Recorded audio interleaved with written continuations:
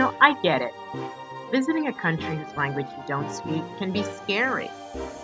Moving to a country like that is even scarier. There's a lot of nonsense out there that people like to tell you about travel to make themselves feel better about not living their dreams. The reality on the ground is usually very different. But here's one thing you shouldn't underestimate: human kindness. If you just look up and smile, most people will go out of their way to help you. Language barriers are just that. So don't worry about visiting a country by yourself because you're going to meet incredible people along the way, especially if you decide to move and live there. You'll hear me talk a lot about security because it's probably the number one concern for women who want to live abroad. Some people find the idea of visiting countries outside the Western world terrifying, and it's no wonder.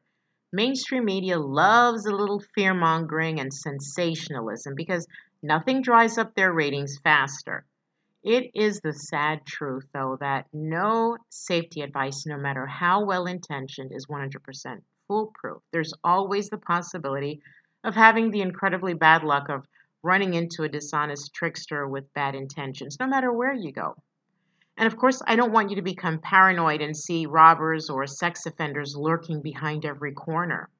The vast majority of women living and working abroad never have to deal with any crimes more dangerous than maybe pickpocketing. As a woman living and working in a foreign country, you may face certain health issues which men are usually exempt from. As a woman in a foreign country, the same basic rules apply for staying healthy and safe abroad. They apply to you as well as to men, but you should take a few extra health tips into account. I suggest any woman who will be moving abroad should see her family doctor and her OBGYN beforehand, a few months before her departure. This is especially the case if you're planning to live in a rough climate or in a nation with lower medical standards. Your physician should advise you on immunizations, common diseases, treatments, and other health risks. Another big issue for any single woman who's planning a move abroad is that you'll learn how to be alone. This is one of the most valuable skills in life. You'll never truly understand what it means to be alone until your entire support system is on the other side of the world. By moving abroad on your own, you're forced to figure things out for yourself and make your own decisions. Of course, you can always pick up a phone and call your family or your best friend at home, but at the end of the day, you're going to have to live your new life abroad in your own way. What's your personality type? Are you decisive, timid, shy, or outgoing? Do you boldly step on the first bus that arrives and see where it takes you?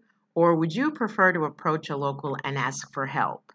Is making new friends effortless for you, or do you have to pretend you're not scared when meeting new people? You'll be very surprised how easy it is to make new friends and acquaintances in a new country. Most people are curious and they're eager to meet people of other backgrounds and cultures. Of course, I can't talk about all the good without making mention of some of the difficulties in adjusting to a new life in another country. I have exclusively lived in Latin American countries in my time abroad, and here the motto is mañana. And in Latin American culture, there is almost nothing that cannot wait until tomorrow or the day after. This can be very irritating when you have a US mindset and are actually trying to get something done in a timely way. Also, there's a huge amount of bureaucracy in these countries, and doing business transactions takes a lot of patience. Learning how to take care of your administrative business in another country in a foreign language is a huge step in anyone's life. You have to figure out what institution is responsible for what task, where to get the necessary documents, who to ask, signatures, and how to communicate when issues arise. And there's always going to be questions with paperwork. I learned to adore and appreciate this way of life. You'll become more tolerant to different thoughts and opinions in general and have an easier time putting yourself in someone else's shoes. In the end, you'll notice that you have so much in common, even though you were raised so differently from the locals. In my experience of living abroad, I've encountered the most unexpected things, met the most fabulous people, and witnessed the vast complexity of the Hispanic culture. I've discovered love, peace, joy, and authenticity here. The pace of life is sweet. I wake up every day with the sun, and I'm not ashamed to be falling asleep by 8 o'clock on many nights. My heart is overflowing with gratitude for having had the opportunity to live in the places that I've lived in. How different is your life right now from where you were, say, 12 months ago? If there hasn't been much of a change, then you haven't been challenging yourself very much. To learn by nature is to change and evolve. Changing your environment will change your perspective. When was the last time you tried something that you thought might not work? We do it all the time.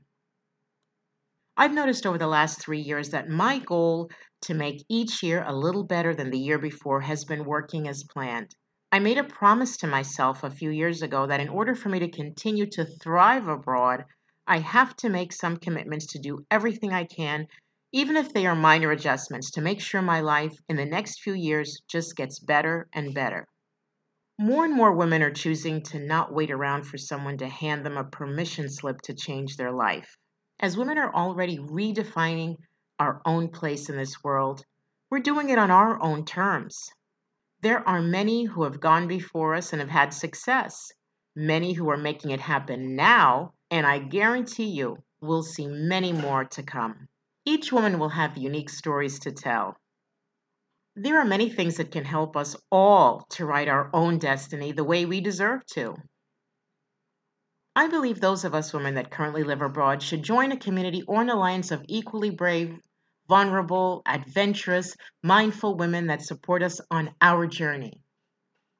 This will help remind us that we are courageous and capable, even if we don't always feel that way. It's a wonderful feeling to know that there are others out there in this world who are following the same path and who have the same doubts and fears.